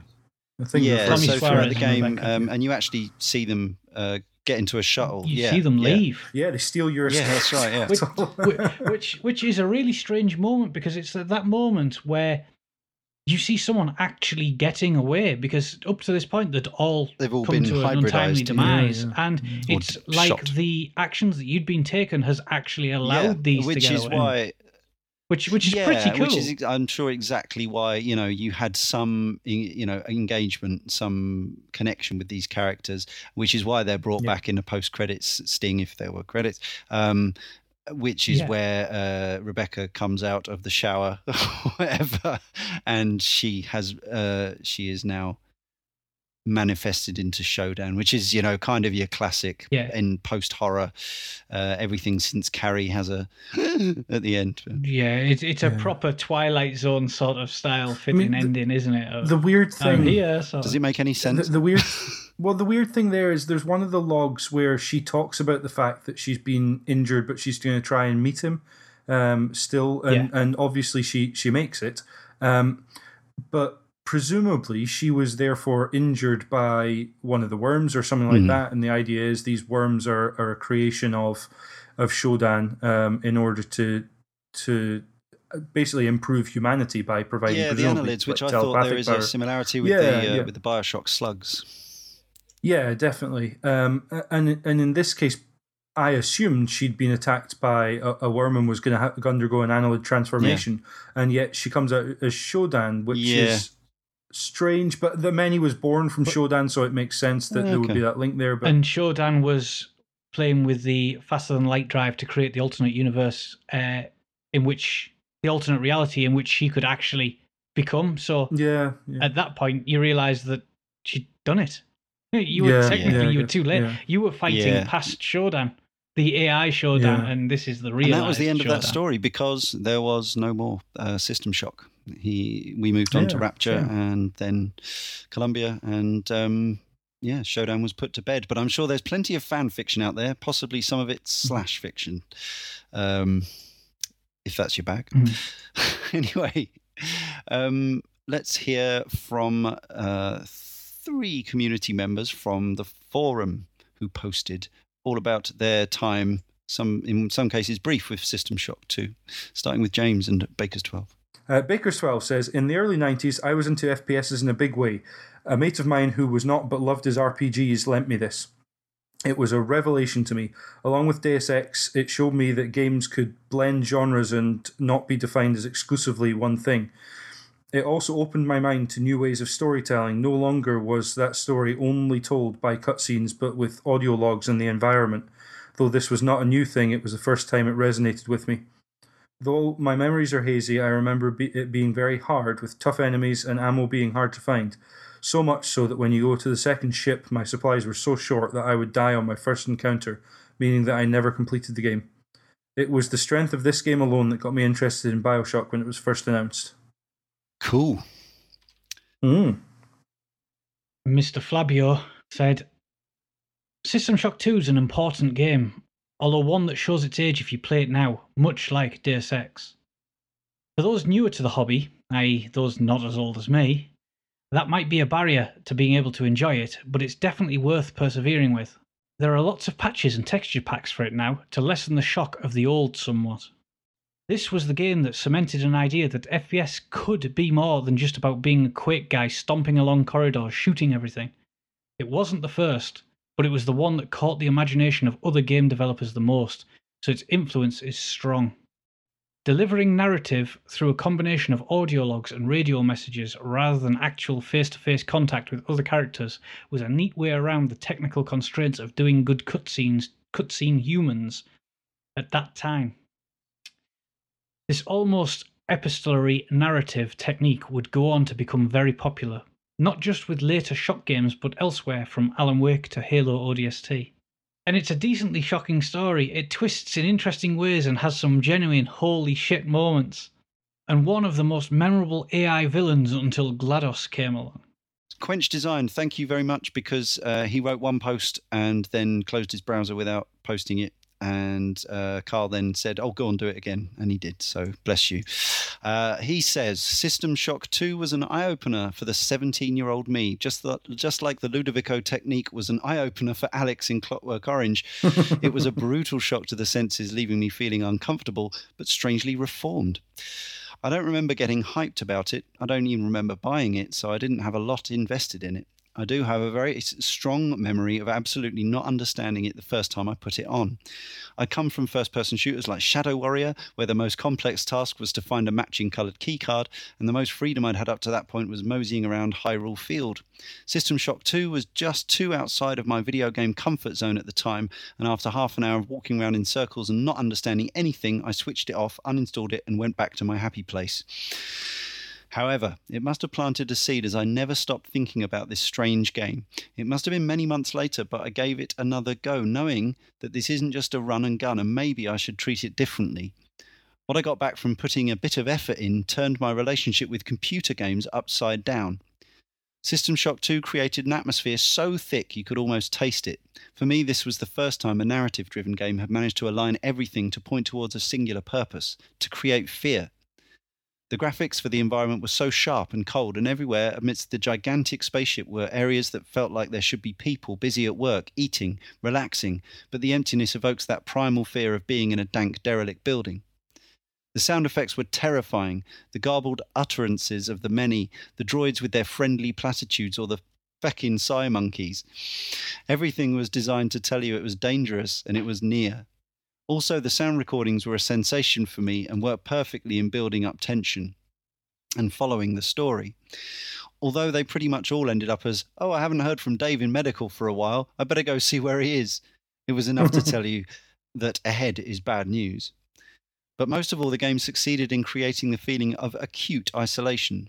De Von Braun was not your home. It was empty of company, albeit for a couple of glimpses of other people. You were free to get completely lost. It was gigantic, dangerous, and in the middle of space, and it was controlled by Shodan. Up to System Shock 2, I'd never played something where the antagonist has been designed to be cruel and psychologically unhinge you. It's such a strong experience that she's so well written that I started to enjoy her chiming in and trying to unsettle me. It was part of the challenge to stay sane. System Shock 2 was a massive milestone for me. I bounced from that to Deus Ex to Morrowind as the technology for more open play experiences was becoming more developed, and I was lapping it up. I'm not sure I'd like to go back to it. I think there have been so many refinements in the last 15 years that it would make it a fiddly, frustrating experience to play today. I will always remember it with great fondness and have as many special memories aboard the Von Braun as I do in Rapture. Great post. Thanks for coming back with that. Yeah. And I find myself agreeing with most of that. I don't think it, because I played it now for the first time at the age of 42 in 2014, it didn't have quite the same unsettling, overpowering psychological effect. But on the plus side, saying that it would be too fiddly and frustrating, I didn't find that either. I found it enjoyably fiddly. Well, we'll come to that in our summaries. But before then, from Twitter at Kane and Rince, some three-worders. Guybrush says, "Scary worm men." Simon Cole, arguably Levine's finest.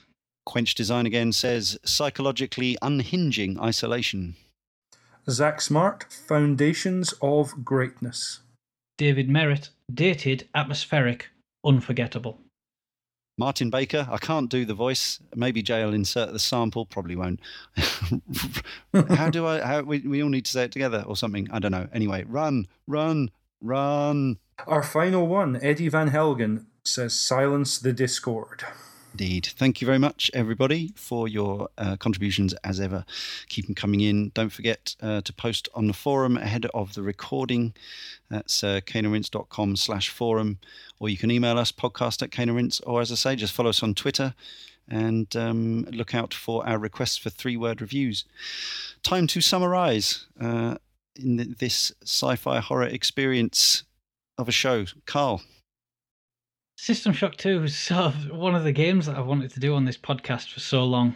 I seem to remember putting it down when we first started the show because I always wanted to complete it, but I always felt that I needed a purpose to do it because the game was so old, and sometimes that doesn't necessarily bode well for it. And if we're all going back to it, we can have a healthy discussion about what potentially made it so great back in the day. And you always have all these worries about it. And I bought System Shock 2 as soon as it came out last year, like James did, and all of my worries sort of washed away after 20 minutes. And I realized that even without the mods, as I'd started the game, the atmosphere and the intent of story far outweighed any of the technical limitations that I was going to encounter on this game. And as Leon alluded to right at the end, that the game is quite fiddly, but I never felt that it was fiddly in a way that was detracting from my enjoyment of the experience. If anything, I was enjoying the refreshing change of playing such an old school, very PC game. And it absolutely shone in so many ways. I loved the little audio logs that you found in the game and the dependency of reading them sometimes for the key codes, which you enter manually in this game. You know, you have to go and enter these codes in. It doesn't automatically do it like all the games seem to these days. And there was a technique to the hacking. There's a technique to every element of this game. And when I read up and found that this game was made in 11 months, I find it mind-blowing because there is so much content. There are so many little things, and you truly can see all the little influences that made BioShock one of the all-time classic games it is. And it's just so good, and it's so refreshing now, because this game, you could argue it was of its time because it was so good then, but playing it now, it doesn't feel like a 15-year-old game other than how it looks aesthetically. And we hear all the time of how often we want to see remakes of games and how maybe it wouldn't work now. I would absolutely kill for a brand new, from the ground up remake of System Shock 2, because this game does so many things right that you can only imagine how good it could be now. It's absolutely outstanding. And it's way better than I ever expected it would be. And there's all those lists you read for years and years of the best game ever made is System Shock 2. The best villain in a game is Shodan. And the scariest game of all time is System Shock 2. And you read it and you go, well, for years I would go, no, it's Half-Life. Oh, you know, you're just being ridiculous. You just, because it was released at the same time, you feel you have to fight the call. I can totally see where every one of those positive comments came from. Because although it's quite alienating and you have to fight the game and people can walk away after half an hour, I understand all that. Sticking with this game is one of the best accomplishments I have made in recent times. Because I would wake up on a morning and I'd be like, I can't wait to play a bit of System Shock 2, or I'd be before bed and I'm going to play a bit more System Shock 2, and people would invite me, or do you want to come and play Battlefield 4? No, I'm busy. Are you coming out tonight? No, I'm busy. And it was actually, no, I'm going to play a bit more of this game. And it's 15 RPG, yeah, and it's 15 years old. It blows my mind how many games that are newer than that are almost unplayable for what they tried, and then you play this and it just feels I've overused this word time and time again in this podcast, but I'm going to use it one more time. It's a rewarding experience playing through this game. And we all know Rapture is an incredible world. We all know Columbia is incredible. And I can genuinely say I would have the Von Braun up there with them, because I felt that learning that environment and walking it as if I was actually there, without the aid of an arrow, without the aid of someone just coming over the speakers, which is one of my pet hates in all new games of, why haven't you done this yet? You know you have to go here. And just berating you for it constantly. This told you once, and if you didn't hear it, you'd better start looking through your logs, because it will not remind you. It is brutal in how it doesn't hold your hands, and for that, I love it all the more. And for £1, Yes. and change in all the sales. I find it hard to believe that if you have not played this game, you will find a better bargain value for your money than System Shock 2. Looks like I should have put Carl last again this time. Although I feel James is going to be enthusiastic. I enjoyed this game very much as well. I don't think I'm quite as in love with it as Carl sounds like he is, because I think I probably just had more problems with some of the elements, some of the pernickety bits, some of the. I found it quite uneven. Some of the decks and some of the sections I thought were terrific. Some of them less so, but I totally enjoyed getting immersed in the world of being on the Von Braun, even with my unmodded vanilla 1999 version, played at 768 resolution on a widescreen monitor. Thankfully, it does have that option. Apparently, the Steam version or the recently re-released version also they left in a modded co-op mode, but I've not even looked into that, and we've not talked about it. Because this was clearly designed as a single-player experience, where you're lurking on this horrifically oppressive, claustrophobic ship and having to jump through hoops to earn every bit of progress to not die over and over again. There are a number of ways to approach it. As we say, you could let the regeneration chambers continually bring you back to life and continue to live that way. You can do what I did and play it the PC gamer's way of abusing the quick save, if you will, but that didn't detract from the game's challenge or difficulty or atmosphere for me. And the strongest feeling that I come away from is that sense of immersion that was brought about by the very old school PC game, pernickety mouse and keyboard interface, the inventory management, the items, the resource, monitoring, and having to do all that stuff, having to do it for yourself, not having waypoints, not having the golden arrow, applying things to other things, using your noggin, reading stuff, all this, stuff which, it hasn't gone away, but you wouldn't necessarily find it in a game like this. And, it was a lot of fun. Apart from some sections, some ill-advised bits, and bits that I felt were rushed. Now knowing that the game was 11 months in development, I'm not surprised. The game that it reminded me most of, we talked a lot about influences, is a game. Carl, you might remember this one, Corporation by Core Design. Yes. It was a early sort of first-person Amiga ST game. Also got ported to Mega Drive, I think. It was astonishingly hard, and if you look at it now, the graphics are astonishingly slow and plain. But it was very similar to this in a lot of ways, and I wonder if it was a slight influencer. You are sneaking around a building with lots of security, and there are monsters, and you have this first-person interface clicking on the world. That game, I'd found it was too intense, too difficult, and put me off, just as System Shock 2 did the first time. But like Carl, I'm really glad I went back to it. Really glad I had the excuse or the desire and the need to do it for this podcast. And I think, given that it's such a little price to pay to give this a go, I think anyone with a PC that can run 15-year-old games should try it, because you might just end up having a really cracking time with it. Yeah. And let's finish with James. I can't think of a worse thing to do in this game than play it co-op. I honestly can't. I respect massively the work that someone must have put in to make that co-op. I can't even fathom how it would work. But I can't think of something I would rather I only read less. that earlier. I've not ratified it or whatever, but apparently it's there.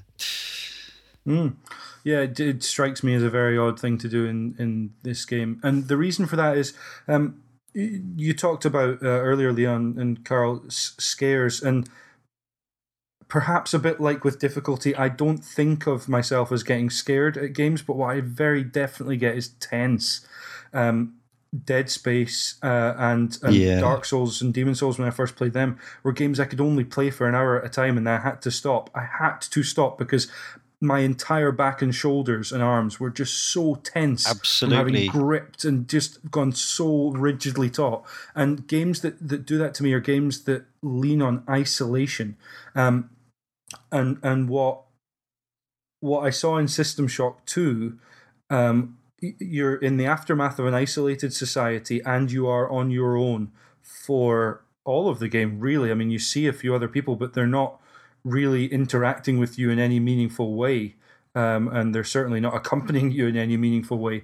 And actually having Shodan's voice in your ear the whole time just reminds you how alone you are, because she never feels like a supportive, even when she's pretending to be Polito, it never feels like a supportive companion to you at all. It feels like someone who is at best using you, at worst actually has malice towards you, and I love that sense of isolation that System Shock 2 gave me.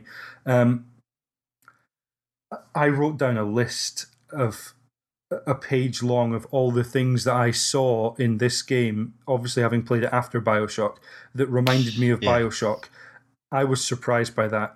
As I understood it, BioShock was a game that brought me back into gaming after a while, and as I understood it from the reaction it got, it was doing a lot of things that people felt like they hadn't seen done or done as well perhaps before. And this game, I've said it in the Burnout series, I was surprised with that, how much of the later games were in the earlier ones, and I was really surprised.